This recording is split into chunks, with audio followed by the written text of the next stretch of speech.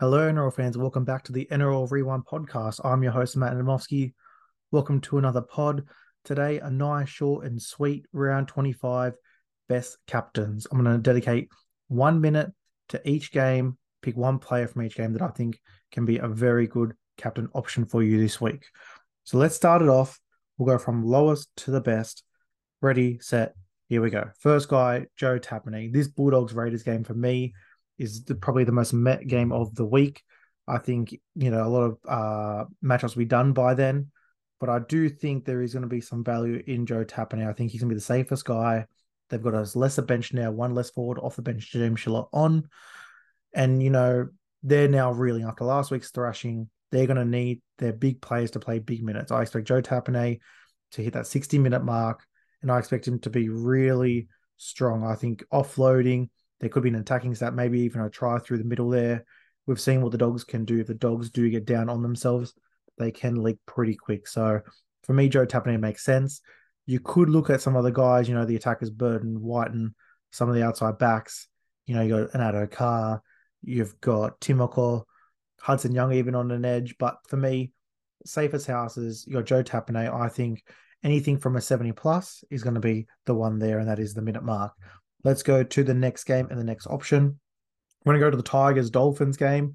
I'm going to go Dream Buller. I think he's had a quiet couple of weeks. He had that massive tear when he first came into grade, and he was obviously a great option. Has tailed off a little bit, but I do think we've obviously know how decimated the Dolphins are this week.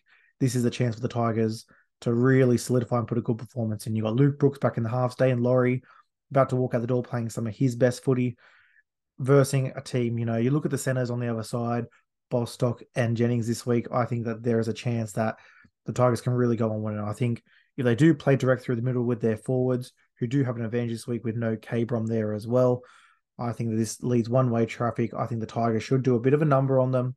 And I think you're looking at the guys, I think Coruscant, IPAP and Bateman in the forwards is safe, like the Tapine pick. But for me, I think this is where Dream Buller goes back and really punched out a score. And I think if he is going to score well, it can really win some matchups because he could go really, really big. Minute mark there. Let's go to the next one. Now, this is going to be an interesting one because obviously two guns in this game, but I think this could be a tighter battle. Going to go to that Newcastle Ravens game. Obviously, take your pick between Latrell and Ponga. I am going to go Ponga. I do think Newcastle do win this game, and I think Ponga has a blinder.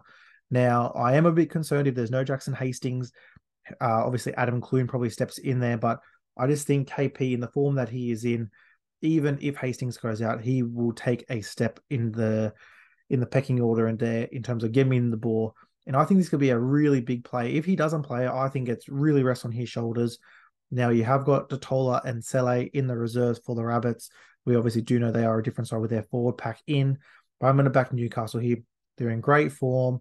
The forwards are rolling. I think Crossland has taken an excellent step at 9, and I think Ponga is going to play off the back of that. I think there will be some points. I don't expect both guys to turn up, but I do think Ponga can go 80 plus in this matchup with one or two key attacking stats. All right, let's go into the next game. Next game, now we start to get a little bit tighter. I'm actually going to go to the Warriors Manly game. I'm going to go Sean Johnson. So obviously he did carry a bit of a calf injury, I think it was, and he did lose that last goal kick in the last round. But I think at home, a week to prepare for this one, they should be fit and firing. And I do think that inclusion of Chance Nickel Cook start. I know that in the games when he is there, they just link up so well together. SJ digs in the line, gives that really nice late ball into Chance, who's on the fly, can make a decision. Or SJ, that kicking game, his base this year is ridiculous, and his forced dropouts and his try assists and his tackling has really improved. You think back to that round 1 game where Fitzgibbon went straight through him, and you're like, here we go, another season of this, but he's really tightened it up. I think Manly's on the ropes. They did put up a good fight last week, but I think at home, that was kind of their last shot of the barrel. I think Warriors win this comfortably. I think Sean Johnson is the player to go there. Next game, let's go to the Friday night game. Cowboy Sharks, once again, like that Knights Rabbits matchup, 2 key players here, Nico Hines, Scott Drinkwater. Drinkwater, his involvements and the way he touches the ball always makes him a threat, but I do think they are reeling. No Val Holmes has really upset that structure on that right edge. I do think that this is going to be a big Sharkies performance here, and I think they do get the chocolates. Nico Hines, they scored 36 last week, barely cracked a 50. I think that's a bit of an anomaly. I think that's going to change. I think you're going to see him hands all over this one, swinging both sides of the park. I think you look at who they're going to really attack here. Obviously, go to that edge with Kyle Felt. Can also come back around to Petahiku. Nanai is back in the starting lineup. I just think there's going to be ways for him to really attack this matchup, and I think that they're now in a bit of form. Wade Graham's held down that edge, and I think this is going to be a big Nico game. I expect him to go 80 plus. I think he's the perfect VC option this week. If you have got him like I do, I'll be slicking the V onto him.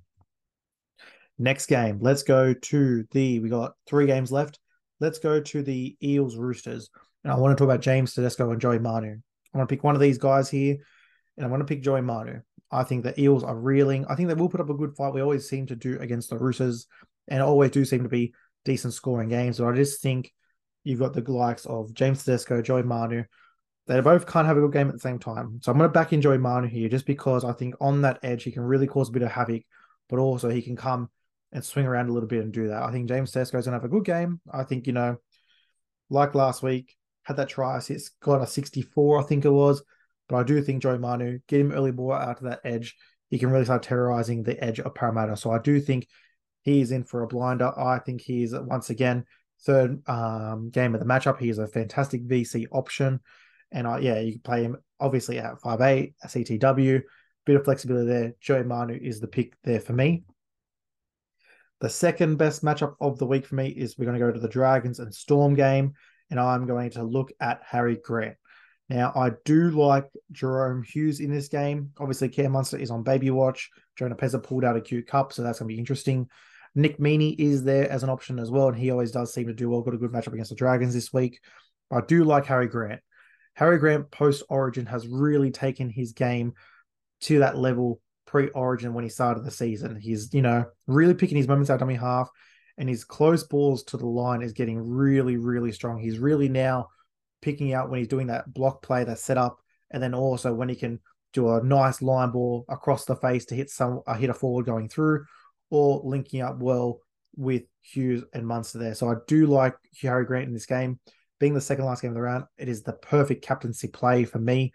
I've got Nico as my vice captain, Harry Grant as my captain. So that is how I'll be rolling there. But we can't go past the number one matchup. It's the depleted Titans against the Penrith Panthers. I think any Panthers this week is C-worthy.